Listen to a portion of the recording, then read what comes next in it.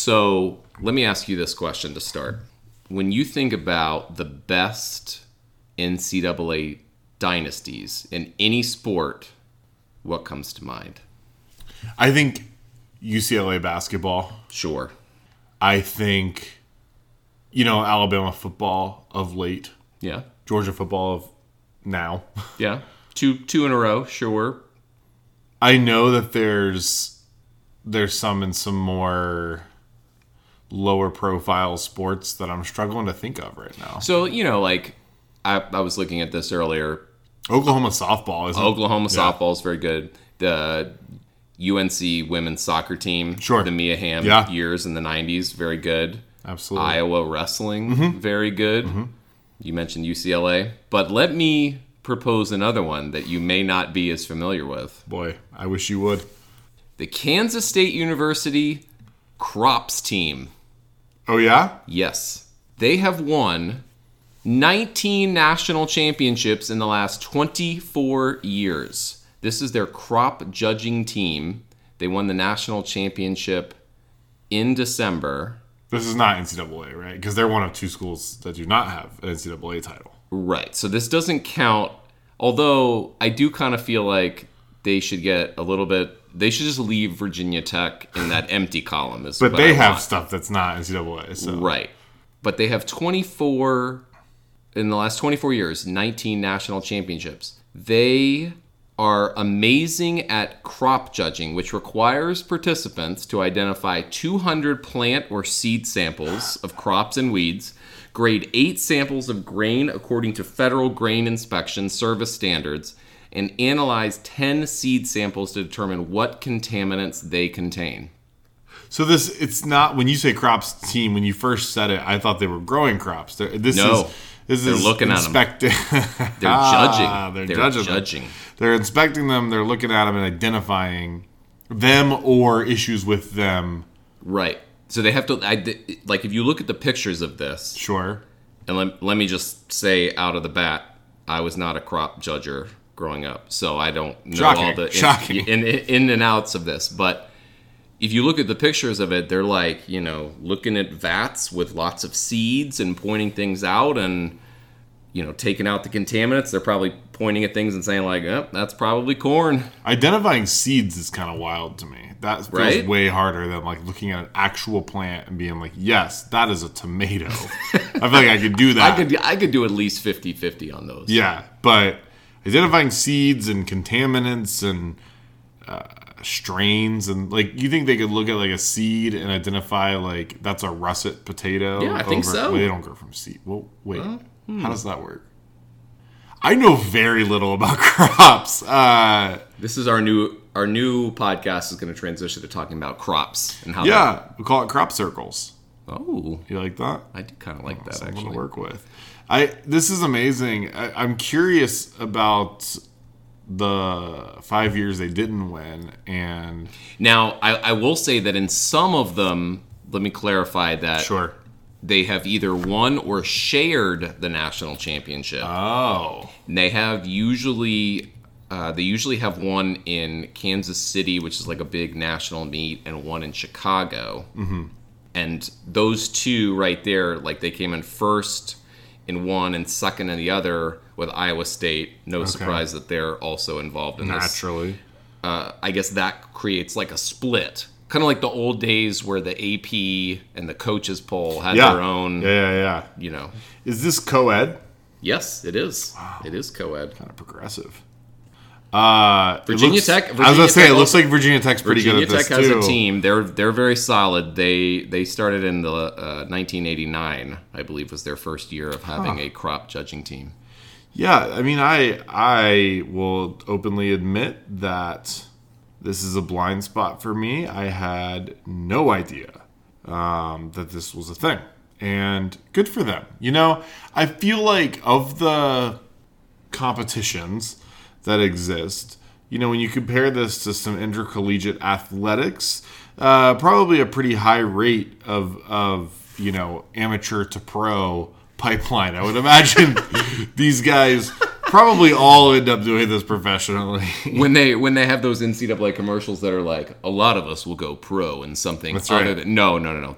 They all go pro in farming. Yeah, these guys are going pro in exactly what they're doing, and good for them. I'm really excited for these fellas and ladies. I'm looking at the picture of the K-State team, and they all look very pleasant. And I just think that, you look at all their trophies and their plaques, and do you think that they recruit?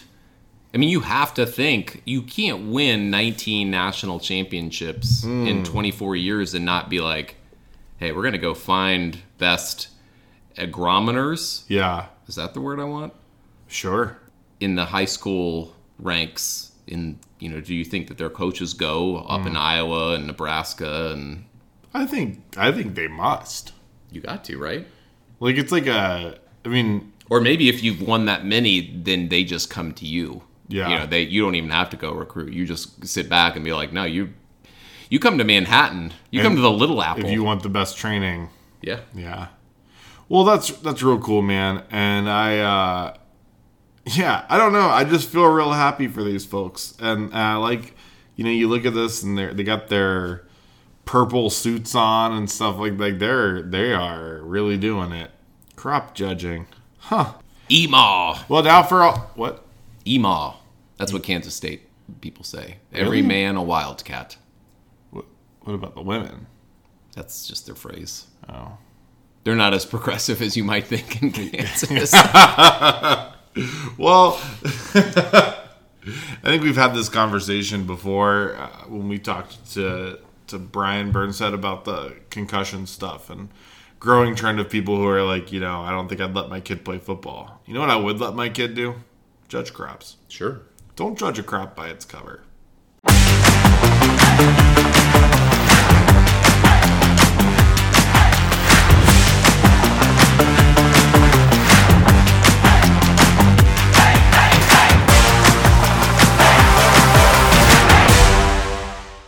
Hello and welcome to another episode of the Preferred Walk-Ons podcast. I am Michael McGraw here with Michael Shutt. Today is May 16th and the NBA Combine is going on. It sure is. Lots of fancy ACC players showing off their wares, trying to get drafted. Reese Beekman having himself a combine so far, which is both great and sad, since he's probably going to leave. Is it too late to say that I heard rumors that Reese Beekman had a whole bunch of cocaine at the Combine? And no, it's not. One thing that a lot of his stats came back and were great. He was very fast. He was ranked third on the mid-side competition, but it said that he was only 6 feet 1 inch and a half. Oof. As opposed to 6'3", which is what he was listed at UVA. Yeah. So is he shrinking? I think he's got to come back. Yeah. Literally shrinking at the competition. Yeah. Got to come back for one more reason. It's interesting. I was not really, I'll be honest, I wasn't really expecting him to have like a really great combine. Just like I don't want to, he's obviously a good athlete, like clearly, right? But I didn't expect a lot of the measurables to be super, like jump off the screen and kind of blow people away. So I didn't really feel that he would have a chance to rise back up to sort of where his projections were preseason. I still don't think he gets up there. But while he measured out a little shorter, I saw his standing vertical reach was second among point guards, only behind Anthony Black, who is 6'7". So tough to beat that. Right. So I think that, long arms to me are really important when you think about somebody whose calling card at the next level will likely be on-ball defense and things like that. I think that I've always said I think Reese Beekman will have a good NBA career. But as I was thinking about this today, I don't know. I just feel like this is a guy who doesn't really have much to lose by coming back for another year, other than obviously, like, knock on wood, injury risk and stuff like that. I just can't imagine that while he may not be able to rise back up to where people thought he may be, I don't really see him falling out of the second round, which is where many people have him projected now. We had a conversation about this with Chris, and I was still under the impression a few weeks ago that I thought there was a decent chance he would come back, mostly because of his shooting numbers. And I don't know how much NBA scouts put in the combine necessarily. I'm sure some have different levels of how much they care about it. But if he's making, if he's ranking third in shooting in different competitions, that was his definite weak spot. All the other parts of his game were very strong. His speed, he ranked in the top 3 in a court sprint that they did. Just his ability to not turn the ball over, his ability to get steals with his long arms, all those things were strengths for him. The main thing was, can he shoot? Can he shoot the ball at all? And it looks like he's doing pretty well in the combine and that level, so that makes me a little bit more leaning towards the fact that he'll be gone. Yeah. I think it makes sense. I think that some of the way he plays, I mean, obviously he has a different game, but I think this part of it is similar to Casey Morsell, where I feel like in space and at a higher tempo, it feels that he has a more of a chance of success. Not that he's played poorly within UVA system, I think it's fine, but I think that the NBA space, the NBA pace seems to match some of his skill set a little bit more. In the past, you would say no way he should come back, because the NBA up until the last year or two, if you were older than 20, they're just no, you're undraftable almost because you're so old.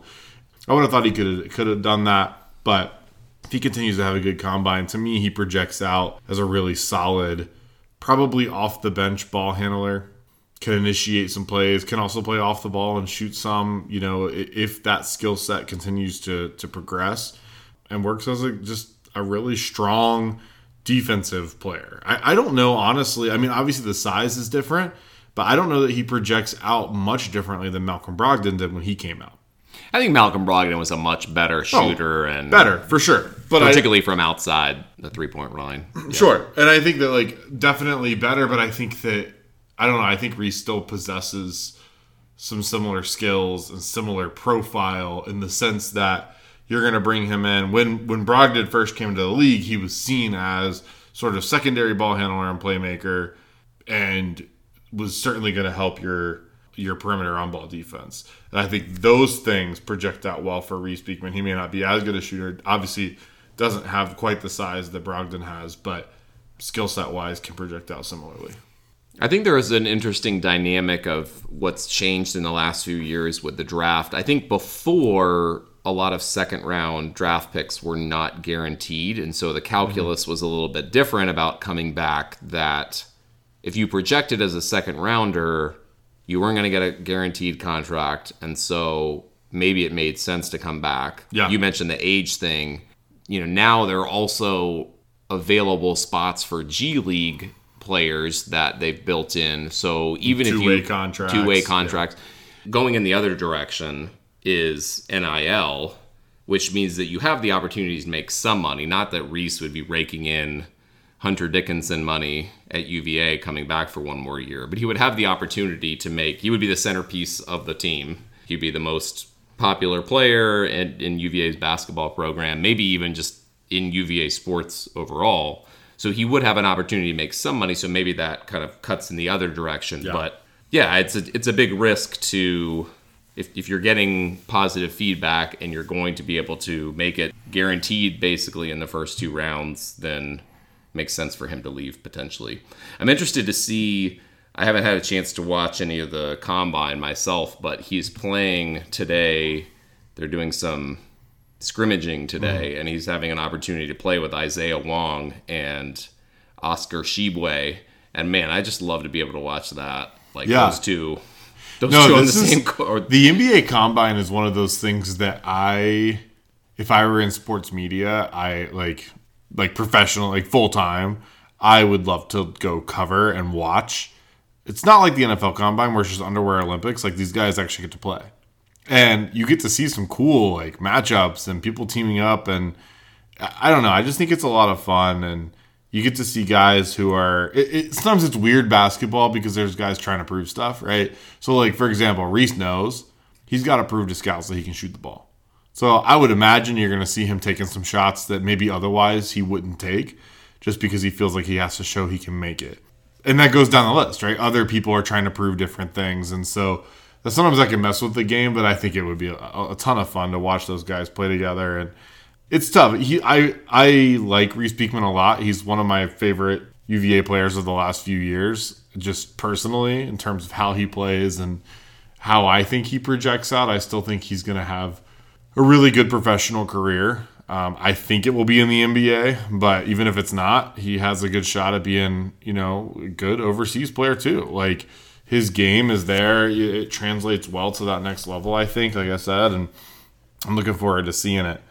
And then obviously, this is fun, right? Because both of our schools have a guy who's in the spotlight on some level with the NBA Combine. Terquavion, Baby T. I would, again, in a similar vein, seeing him play with Kevin McCullough and Drew Timme. Yeah. Just what would give me that 2-man game. That would be fun. Right. Little pick and roll, pick and pop off of that. See what that looks like. Terquavion is somebody I'm really, really excited about at the next level. His game also translates. He's an ISO player, right? So, like, give him the ball and give him space, and that is what the NBA is. And, he played well at the Combine last year, and that's what people kind of maybe have lost track of that he went through this whole process last year, went to the Combine and played, worked out well, looked really good in the 5-on-5 scrimmages, and it was sort of surprising when he said he wanted to come back. I mean, post-Combine, Terquavion Smith was a projected lottery pick last year and decided that he was going to come back to NC State. And State fans love him for it, and I think there was some unrealistic expectations of some that maybe he could do it again and come back again, but I think he gave us everything he's got, and to be honest, he projects out to me as someone who reminds me a lot of Bones Highland. Game-wise, in terms of style, I don't know that he's quite as talented, but Jalen Green, who the Rockets drafted, I think they have a similar game in terms of just like, this is a guy whose probable best role is coming off the bench as a spark plug to score a bunch of points. And it's sort of in a Jamal Crawford type role. He's not the same kind of player, different size. But I think he could be a really good defender. He's lanky, and he's super disruptive. Like, is he as fundamentally sound as somebody like Reese Beekman on ball defensively? No. But he actually gets a decent amount of steals, plays passing lanes well, and is super just like, he gets a little reachy sometimes, which can affect him in his kind of fundamental defense. But it is disruptive, and he can really break up a play defensively. And I don't know. I think Terquavion Smith is a good pro.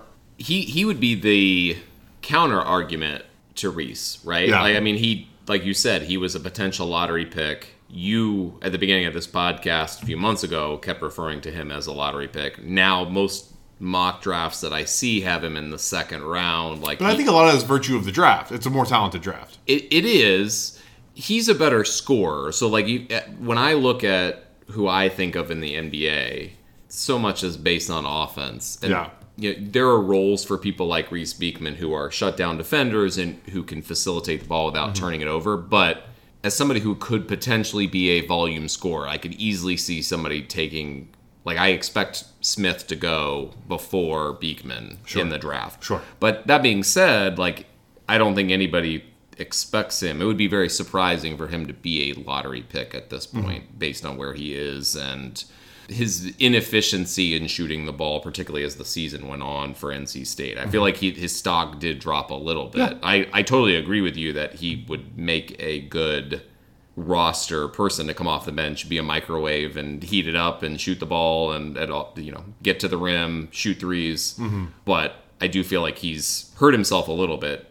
I think my biggest issue with some of the evaluation of him is that the thing we don't talk about. So what gets talked about with him is, when he came back after, he averaged just over 16 points a game last year. And when he came back, the talk was, okay, what he's going to do is come back and average over 20, have a big jump at his numbers, maybe shoot the ball a little better, which he didn't. And that's what that's what'll do this. Now, he did up his scoring average a little bit. He averaged just under 18. The thing we don't talk about, he doubled his assist numbers. And that was the thing when he came back. So this is where I think we talked about this with the NFL draft. The disconnect between what the league is saying and what media is saying. So all the media stuff was, okay, Terquavion Smith's got to come back and up his scoring numbers. He's got to have this big jump statistically for, that's what he's looking to do. But when he announced he was coming back, and in all the preseason stuff, Terquavion himself said, I want to improve my distribution. I want to improve my playmaking. That's the feedback he got from NBA teams. He's a little small. He measured out at 6'2.5". So that's tough as a 2 guard. So you're probably going to have to play some 1, which means if you're coming off the bench and you're playing that kind of combo guard position, you're going to be in a spot sometimes where you have to create some offense and find the open guy and make plays. And that's what he wanted to show when he came back this year. He was better finishing at the rim. He was better making plays for others. And he was better defensively. So, it seems, based on mock drafts and stuff, that he likely isn't going to go in the lottery. We'll see, right? I mean, again, who knows what teams are thinking. But I do think some of that is a product. I push back a little bit. And I would push back similarly on Reese, that they hurt themselves by being back or anything like that. And I guess it's a little bit different for Reese to think for. Like, I think that it is, maybe in terms of the end result, yes. But I push back, I guess, on the logic behind that. That I actually don't think his profile is any worse. I think it's actually better. If I'm a GM looking at Terquavion Smith, I'm looking and saying, okay, when this guy wants to, he can defer to someone else who maybe is getting hot. So when Jarkel Joyner was getting hot in some of those games, Terquavion said, great, I'm going to look for you. I'm going to drive and kick. When Casey was hitting shots at a rate that was unreal, right? I'm going to drive and kick out to you. I'm going to find DJ Burns and let him work on the post, right? So I don't know. I like him as a prospect. I get it. Like, there's definitely, he is inefficient, but so is the NBA a lot of the time. So,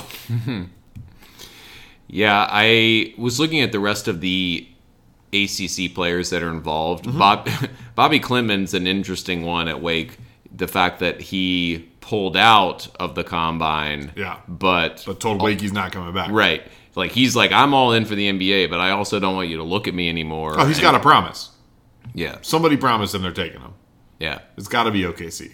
That's such an interesting thing, and I think you're 100% right that somebody said you're not getting past this number because it's just so risky. Like, it's one thing if Victor Wembanyama is like, yeah, I'm not going to do this anymore. But like, everybody knows he's going to go in the top, number one.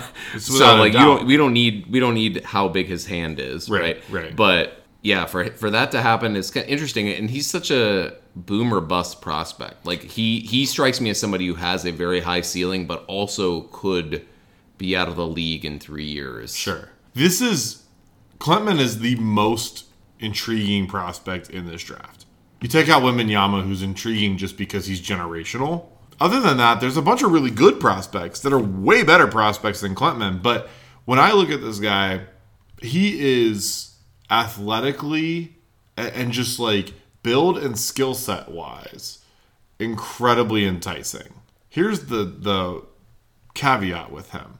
At this juncture, he's not all that good at basketball. Like, he averaged like 5 points a game at Wake.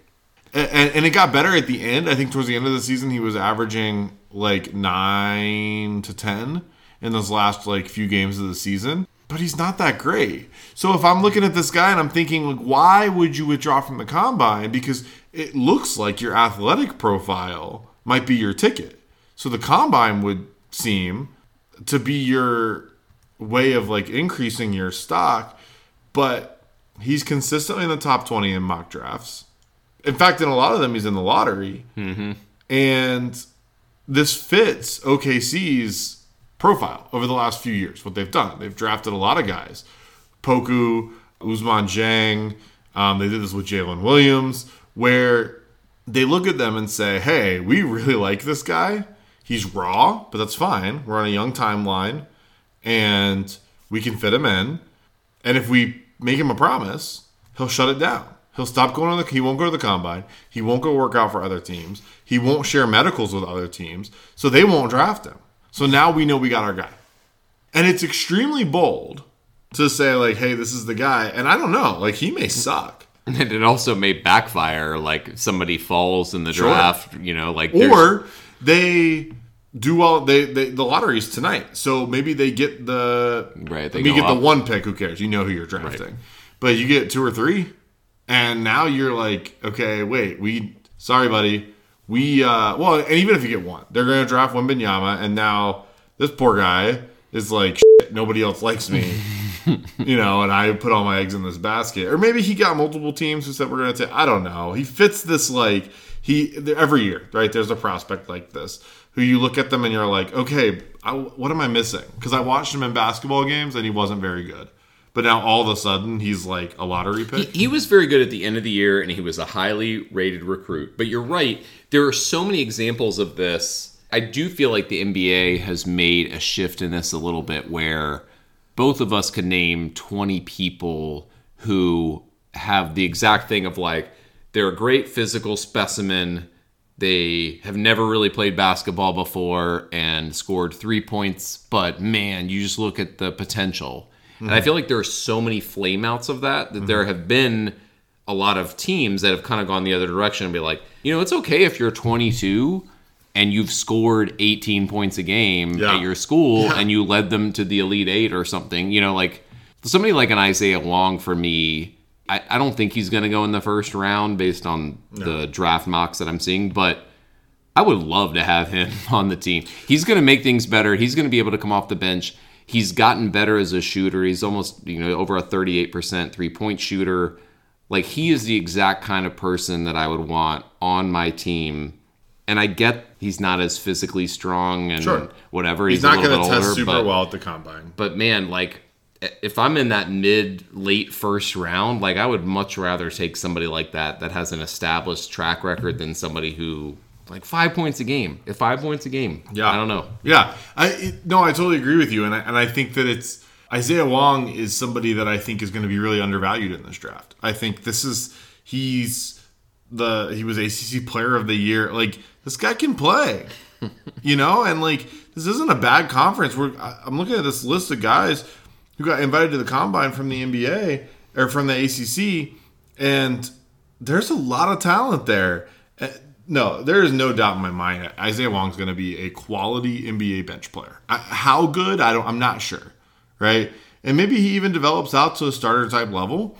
I don't know that I see that, but it's possible, right? And he's somebody who does a lot of things well, played really well on a good team.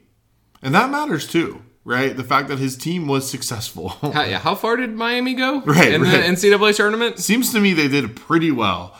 And he played well. Some of the other guys that I think are similar, the 2 Clemson guys who just pulled a combine invite so they were invited to the G League combine, played so well there that they got NBA draft combines, Hunter Tyson and PJ Hall. They don't project out to me in the same way that Isaiah Wong does. I think both of them are just kind of meh NBA prospects. But they fall in that category of, here are 2 dudes who had successful college careers and produced in a good conference. And that probably ought to mean something, right? This is a Clemson team that was right there at the top of the ACC standings all season, and they were leading the way. The 2 Duke guys at the combine, Lively and Whitehead, I like both of them for NBA careers. I think they actually fit probably better in the NBA game than they did in college. Whitehead, I think, is somebody that is really undervalued because he was injured. And teams obviously know that, but I think with a good showing at the combine, with a good showing in pre-draft workouts, I think he starts to rise back up the boards. Does he get as high as people thought he would be? Probably not, because you got to think prior to the college basketball season, this is somebody who was projected in the top 5 of the draft. I don't think he gets up there. If he shoots well at the combine and throughout these workouts, I think he could work his way back into the lottery, though. So that could be something people are surprised by. Derek Lively was coming on at the end of the season. Very athletic. His blend of size and athleticism fits what the NBA is now. He's a modern NBA 5, right? So he's got that sort of Tyson Chandler, Willie Cauley-Stein size and bounce and rim protector ability, but a more diverse offensive game with range out to the three-point line.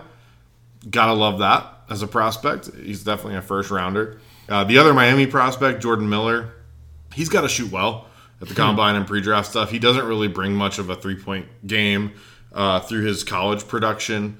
This is a 5-year college player.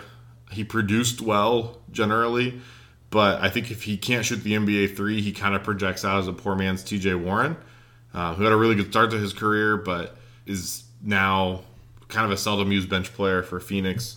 And the only other ACC player at the combine is Judah Mintz from Syracuse. I actually like his game a lot. I think he should come back, but I do agree. I like it. Just from that's one of those ones where the growth that you saw over the course of his freshman year, translates, I think, really well to. It wasn't a 5 points a game for him. Like, he played significant minutes for Syracuse. I just think if he comes back and plays another year, he's a top 10 draft pick. Probably. Maybe, yeah. And Syracuse would be a really, really good team with him back on the roster. The other thing I would point out is, Jeremy Roach decided to go back to Duke, and yeah, it's not great. They're going to be so good.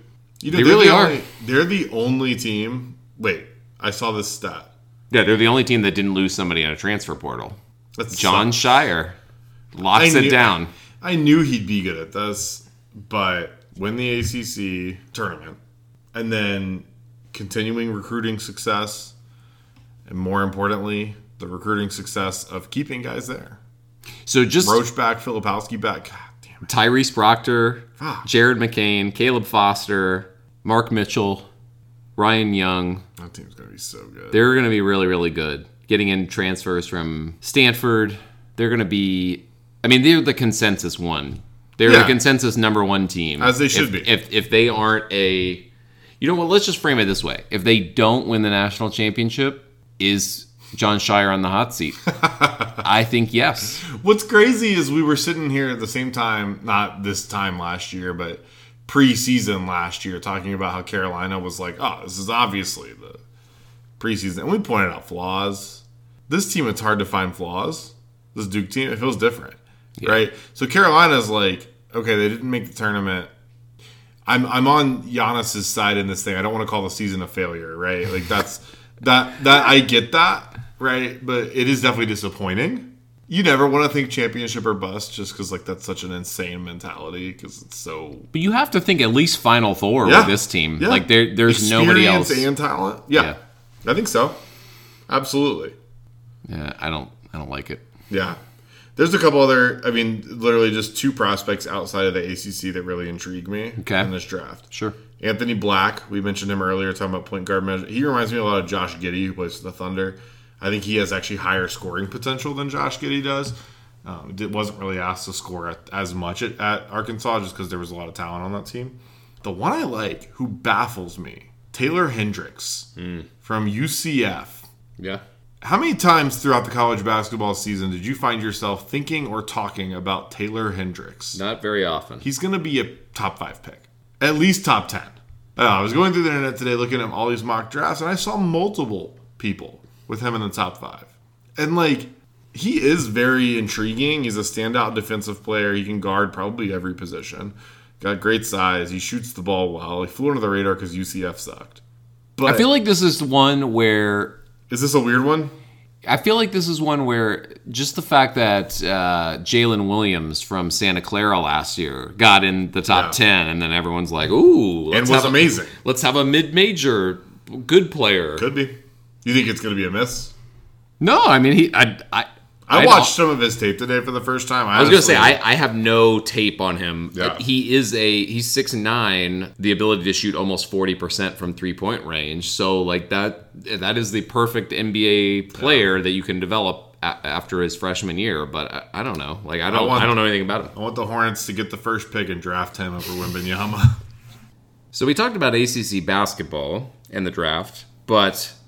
This has also been a calamitous 48 hours for ACC football as they are having meetings, and Brett McMurphy was the first one to do some reporting on this. The Magnificent Seven! I love the Magnificent Seven, by the way. And first of all, I think I should just acknowledge that I would hate it if UVA wasn't in it. If UVA was left on the outside, I'd be like, that's stupid. I feel the same about, obviously, NC State. Right. So, once again, conference realignment is taking over the narrative of college football. And reports are that in the meetings between ACC programs, they're trying to figure out if there's any way that they can change this grant of rights deal that is going on with the ACC. There are clearly programs that are not happy with how the ACC TV deals are being paid out compared to other conferences like the Big Ten and the SEC. And there are schools that are highly attractive to potential other conferences. What do you make of all this? Burn it all down. Really? Yeah. That's your take? That's my take. I think at this point, the only solution is you're not getting out of that deal. I'm not a lawyer, but everything I read about the deal is not only that would you have to, as a school, pay $120 million to get out of it as like an exit fee, the conference would own your home games and some non-conference games in all sports until 2036. Yeah. So you could be making whatever money you make from the Big Ten, and ESPN is still making money from you from your lacrosse game that you're playing. Women's lacrosse that makes it onto ESPNU or whatever. They're going to get that money, and UVA wouldn't. Yeah. That's wild. Yeah. So I love the ACC. I do. I love the tradition. I love a lot of what we got going on. Okay. All of that being said, there's a comedy of errors that have led us to this place. So, first of all, it starts with John Swofford. Okay. Bad idea. You need somebody to run your conference. Like, go way back to like when he started as ACC commissioner. You need somebody to run your conference, and so you bring in an AD of a conference school to let him negotiate this big TV deal as your commissioner without really an understanding of what was coming. That TV deal was negotiated before so much changed. But it wasn't like you couldn't see that things were about to change, right? The whole college sports landscape was clearly shifting. So it's a short-sighted deal. The divisional setup was stupid. Going back to expansion, the ACC expansion that led to those divisional setups, we all know why they're set up the way they are, because at the time, what they anticipated was, we're going to get conference title matchups in football. That's going to be Florida State and Miami. How often did that happen? It's happened one time, and it was the first year. Then further expansion happened with too much focus on basketball. I love basketball, but we're talking about schools like Louisville and Syracuse. Like, we've talked about how that's kind of hurt the ACC. Letting Notre Dame join without committing to football. Mistake. Miami has been a big disappointment overall. I talked about the Florida State Miami thing. They've football-wise never touched what they were when they came in. And that's a huge bummer, and you're just not going to get out of this. I think you tear it all down. I really do. And truly, in my mind, you tear the whole thing down nationally. I think we kill the NCAA. I want to start all over with geographic divisions. I've got them here. I'm ready. Like I want to get to that in a second. Yeah. I'm gonna save it, but I just think it's the only real solution from here, right? I think there's probably more realistic solutions that are gonna happen, but I don't know that they quite fix the whole problem. Yeah, it's wild to think that the ACC's TV contract is for $240 million, which, again, that's more money than I have, so I'm not going to say that's nothing. But that runs through 2036. The Big Ten, their contract is $1 billion, and it goes through 2030. Mm-hmm. They have a shorter contract. Plus, adding teams like USC, UCLA, the SEC's goes through 2034 and is less than the Big Ten's, and is $800 million plus or minus. It's insane that the ACC signed this deal with ESPN for what they have. Like it makes the schools like I'm Florida State or Clemson, and I have top football programs that are trying to compete nationally with Alabama and Ohio State and Michigan, I 100% understand the frustration with this. Like, I get that as fans, it's kind of unseemly to think about it in this way, and you don't, like, I am very upset at the idea that UVA would be in a conference that's not the ACC. That makes me actually really upset. I agree. I think it would make my fandom less robust if UVA was playing in the Big Ten. But at the same time, I mean, we're talking huge, like, potentially hundreds of millions of dollars over the course of years. Like, I totally get why Florida State and Clemson are mad about this. Yeah. And, you know, they've talked about it a little bit, and Nicole Auerbach had a great article on this in The Athletic that I recommend anybody who's interested read about. They're talking about changes that are kind of on the margins of this, where the ACC might be able to reward certain teams that have success rather than having an equal share across. So teams like Florida State and Clemson might be able to get more money compared to probably a Wake Forest or something like that. But that's not going to fix the problem. I mean, we're talking about like huge differences, like 3-4 times the amount of the TV deals. That's not going to fix what is going on here. Right. Yeah, I totally agree with you in that the idea of NC State playing in something other than the ACC bothers me, which is why my solution involves the ACC just not existing. Right? I think that eases the blow for me of it's not that they're playing in the Big Ten. In my mind, they'd be playing in a whole different conference. Like, that's why I want to start from scratch. I just want to create brand new things. I know that that's probably unrealistic, right? That takes a crazy, just tearing it down kind of mindset that would set probably all sports back initially, right? And I think would involve a lot of reshuffling of resources, and it'd be really difficult. So what seems realistic to me, right, is you look at those Magnificent Seven, plus maybe some, because I really think some of them move, and then there's others that are on the fringe of that will also probably try to move. And you're looking at the SEC and the Big Ten, absorbing them. And you have defections, and then the ACC will probably backfill from the American, right? That seems to be the most likely scenario where you're filling in with teams like ECU and stuff like that. Or a JMU. Or, sure. Yeah. Sure. And then I think there's opportunity if the ACC dissolves, and some of those schools go back to like a Big East, American, whatever. So in looking at that, right, to me, if I look at the Magnificent Seven, okay, the SEC feels like a perfect fit for schools like Clemson, Florida State, Miami, probably NC State and Carolina. And I think the Big Ten feels like a better fit for UVA, Virginia Tech. Honestly, I think Virginia Tech, is a better fit for the SEC. That one was hard for me. I just think that what's going to happen is those ADs are going to, like, as much as it's a rivalry, I think the UVA and the Virginia Tech ADs are going to link together and say, like, we're going somewhere together.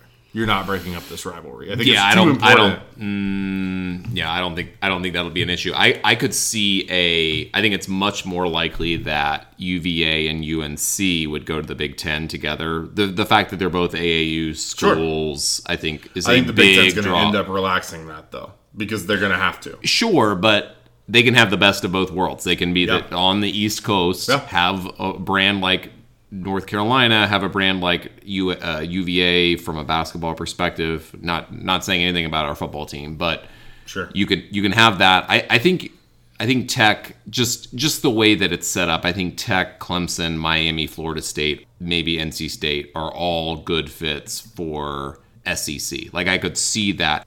I do think, I'm interested in what you think about this as a fan.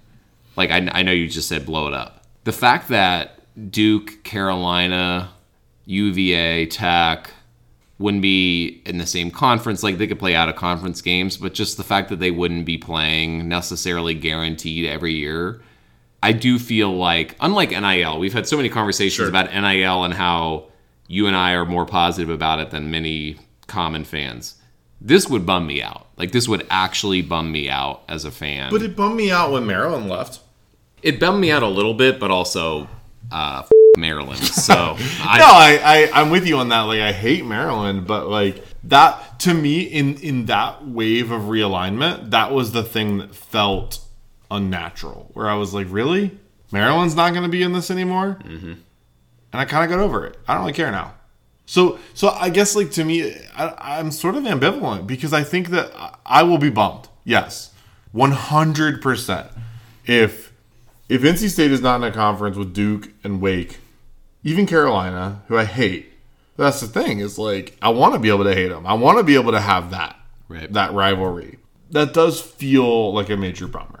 But so much of the NCAA is based on rivalries. That's the thing. Sure, but the rivalry can still exist.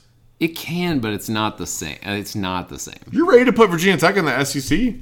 Right, I know. I'm not. I'm just saying. I think they are a better spiritual fit. Sure, no, I get the fan that. base. I do get that. Like I won't. I'm not saying that it wouldn't bum me out. Like, I agree, and that's sort of why I put Carolina in the SEC and Tech in the Big Ten to keep those together. Mm-hmm. I mean, think basketball wise, Carolina and Duke not in the same conference. Right, that's a huge bummer to me. Seems crazy to me. And I totally understand. And that's why I think, like, all of the short-term solutions that are going to be easier to navigate are going to be probably bad for college sports in general.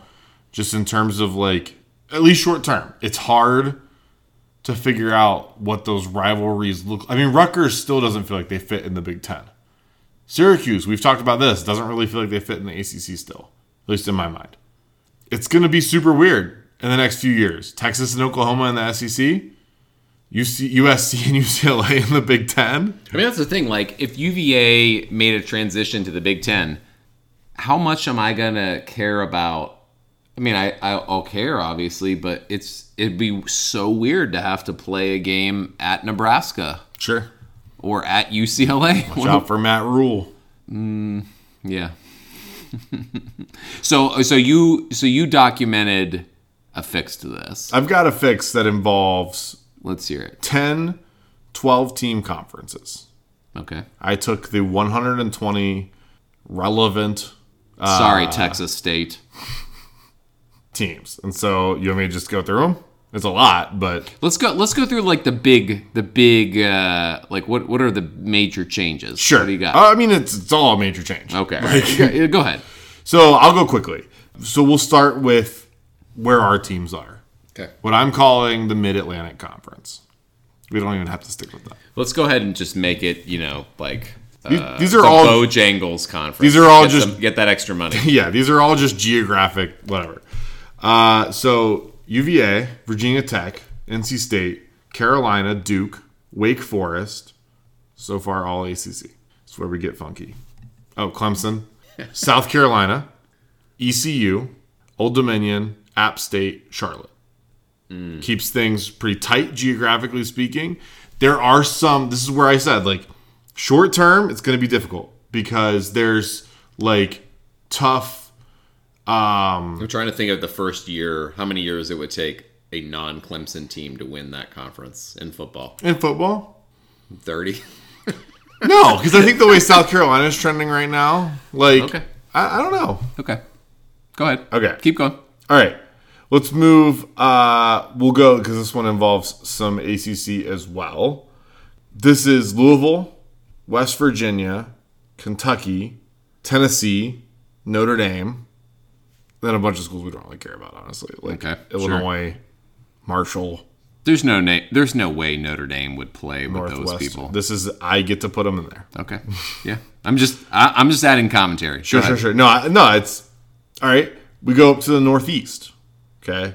We've got Boston College, UConn, Maryland, Penn State, Pitt, Syracuse, Rutgers, schools that all fit up there. So the Big East. Yeah, kind of. But also throwing in schools like Buffalo, Temple. I guess they were also Big East at one point. Mm-hmm. Navy and Army. You don't get to be independent anymore.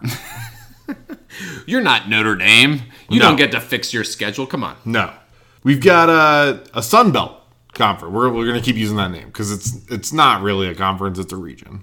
Okay? Mm-hmm. So we the Fun Belt. Yeah, sure. This is where we got Alabama. Auburn. All right. I love the idea of them opting out of the SEC and the 80 million. No, I understand. It's not the Sun Belt. I understand. Yeah. I'm just saying it would be funny for them to be like, you know what? I agree to a regional thing. Let's go ahead and play. Let's get out of the SEC where we're printing our own money. This is a very NCAA 14 thing. This is one of those things where at this point the NCAA just like doesn't exist, and we're creating from scratch. Mm-hmm. So Alabama, Auburn, LSU, Ole Miss, Mississippi State. Okay. Sure. Memphis, Arkansas. Okay. There's gonna be some. You have to put those people somewhere too. All right. Deep South, Georgia, Florida, Florida State, Miami, Georgia Tech, UAB. Let's go, Blazers. UCF, USF, some other schools. Georgia Southern, Georgia State, stuff like that. Okay? Sure. I've got it all here, but I don't want to. Yeah. So then you have the sort of two like Midwestern conferences. One of them would have schools like Cincinnati, Michigan, Michigan State, Ohio State, Purdue, Indiana, Toledo, Akron, some of the Ohio stuff. Then you got one that has like Kansas, Kansas State, Nebraska, Wisconsin, North Dakota State. This is the crop judging conference. Yes, Iowa State, Iowa, Minnesota. All right, there's some good Missouri. All those together, I think would be great. Okay, then we go out west. So we have the Pacific Conference. That's going to be schools like USC, Stanford, Washington State, Oregon, UCLA, Oregon State, Hawaii. They should be there with all of them. Cal, Fresno State, Nevada, San Diego State. That was the whole conference. It's good, though. That one I like a lot. Yeah, I mean, that's kind of a version of the WAC or Mountain but with West. with a lot of Pac-12, right. Too. Mm-hmm. Then we have the Rocky Mountain Conference. Oh, okay. Colorado, Arizona State, Wyoming, BYU, Utah. This seems like a grab bag. This is the conference. Well, they're all, I think, the Rocky Mountain area. Okay. All schools I would ignore. This is the conference I would not pay attention. Actually, no, I think that. Well, no, this one's pretty good, too. Southwestern, Texas, TCU. Well, basically all the Texas schools. Texas A&M, Houston, Baylor, Oklahoma, and Oklahoma State as well. There's obviously schools What was the first one you said? No, I'm just kidding. I mean, the regional games like that certainly make sense to have a conference that way. Of course, it will never happen, but right. Next year when NCAA 24 comes out, this is the first thing I'm going to do. I pulled some of it. There was some of it was some pre-realignment stuff that SI put out, and I did some shuffling. Mm-hmm. So I can't claim that all this is the original idea, but I wanted to do this geographically. I started to like go through it all, and then I was like, let me see if there's a template here. And then I did some shuffling because there were some things I didn't like. They had some rivalries broken up, especially among some of the smaller schools. I don't know, man. I still want to see Georgia State and Georgia Southern. I don't know if that's a real rivalry, but it should be. I feel like the SEC got the Alabama, Auburn, Arkansas. They managed to keep the best conference there. Memphis jumping in. A lot of that's SEC West. You keep the SEC West together, but the SEC East is all still together mostly. We took South Carolina, but who cares? Nobody ever misses South Carolina. They were an original ACC member, I think. So bring them on in, along with ODU. That's the one thing that I worry about that the ACC is going to try to do is bring in somebody like an ODU or a JMU and think that that's going to appease the Florida States and Clemsons of the world. Once they bring those in, though, that will break the grant of rights, and they're going to be out. So it's like a double-edged sword. But I just think that it's hard to predict what's going to happen here, but. Can we just all agree to let's just go along with it? We'll figure it out, man. Who cares? I'm not going to yell at my TV over conference realignment. The one thing that I will say as a UVA fan that has worried me about this whole thing, because we don't have the same attractive football team that a Clemson or Florida State has. No.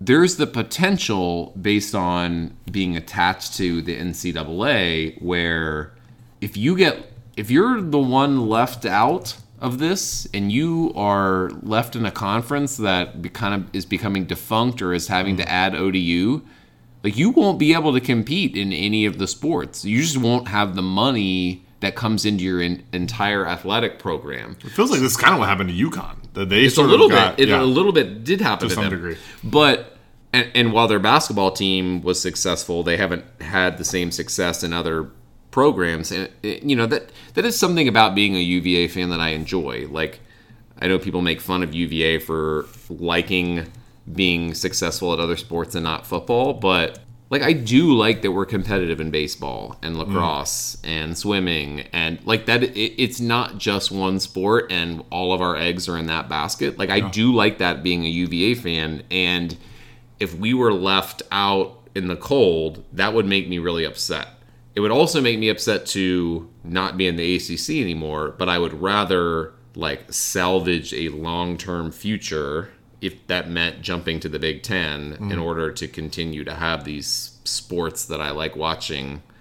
It's tough to manage both sides of that, but at the same time, like I think a lot of schools are literally fighting for survival in this, and they see this as a apocalyptic event if they get left. Like Wake Forest, what is Wake Forest going to do if they don't get added to one of these? I'm not going to lie to you. I think they're kind of screwed here. Right. Like, I think Wake Forest and Duke, it's crazy. They're going to win the national championship this year, and they're also maybe going to left out in the cold in this because their other sports just aren't. They're not on the same level. And as a smaller private school, I think they just don't bring the same types of in the other sports. Duke basketball obviously brings an audience, but it doesn't in the other sports. Duke just doesn't. They don't have the wide-reaching fan base outside of basketball that you need to be relevant in this. And a lot of it is about TV audience. That's when you look at this Magnificent Seven in the ACC, it breaks down to viewership. It breaks down to how many games are they having where they have a big audience. And you have schools like Clemson and Florida State leading the way in that in football. But NC State's up there. There's a pretty big fan base. It's a big school. And UVA is at the bottom of that for football. But like you said, has a base outside of just football that makes it appealing and has a stellar academic reputation that conferences do value because it is still that is still relevant. I know everybody who wants to like cry doomsday about NIL stuff thinks that the academics aren't important anymore, but like they are. Conferences still value that stuff. But yeah, particularly the Big Ten. Yeah, absolutely, the Big Ten. But I mean, like the SEC keeps Vanderbilt around. Why else would you do it? That's the one. There ain't much to look at. That's the one thing that makes me mad is schools like Vanderbilt just get to like print their own. But that's money that's why the SEC won't take Wake Forest because they already have that. They have Vanderbilt. They don't need Wake Tennessee or Duke. Wake Forest. Right. So like now, if you're the Big Ten, you look at that like no, we've got Northwestern and we have these other large public schools that are academically prestigious. So where does Wake Forest fit? Where does Duke fit? I don't know. And honestly, schools like Louisville often get left out in this. I had them in my realignment, my realistic realignment in the SEC because they fit comfortably with Kentucky. But it's not an obvious thing. Syracuse is not an obvious thing of where to put them. I put Pitt in the Big Ten because you got like Penn State, Rutgers, Maryland. It kind of feels like that old like Big East rejects are going to come. But like it's getting to the point where when we had that wave of realignment, like 10, 12 years ago, a lot of the realignment made sense, right? There were some logical fits for schools. We're beyond that point now. This is where Nick Saban, I don't like to give credit to Nick Saban, but he's 100% right that football should be its own thing. It should be outside of the NCAA because it drives all of these conversations with things that don't impact any of the other sports. Yeah. Like it makes so much more money if everybody could just have the like 60 teams that want to opt into the like semi-pro football league, then you could you could have San Diego State make the national championship in college basketball and that would be fine. Like it wouldn't change their ability to recruit, but it's all football based. So yeah, it's tough. It is tough, and I wish I had the answer to it. If I did, I'd probably be making a lot more money. Well, if you would like to reach us, you can write to us at preferredwalkons@yahoo.com. You can also message us on Twitter or Instagram at PWOpod, and we will message you back. Yeah, if I could, just... Sure. I can't say too much yet, but potentially some exciting guests coming up. Yes, we're hoping to get a summer of guests. We got some things in the works. Got some things that even you don't know about. Oh.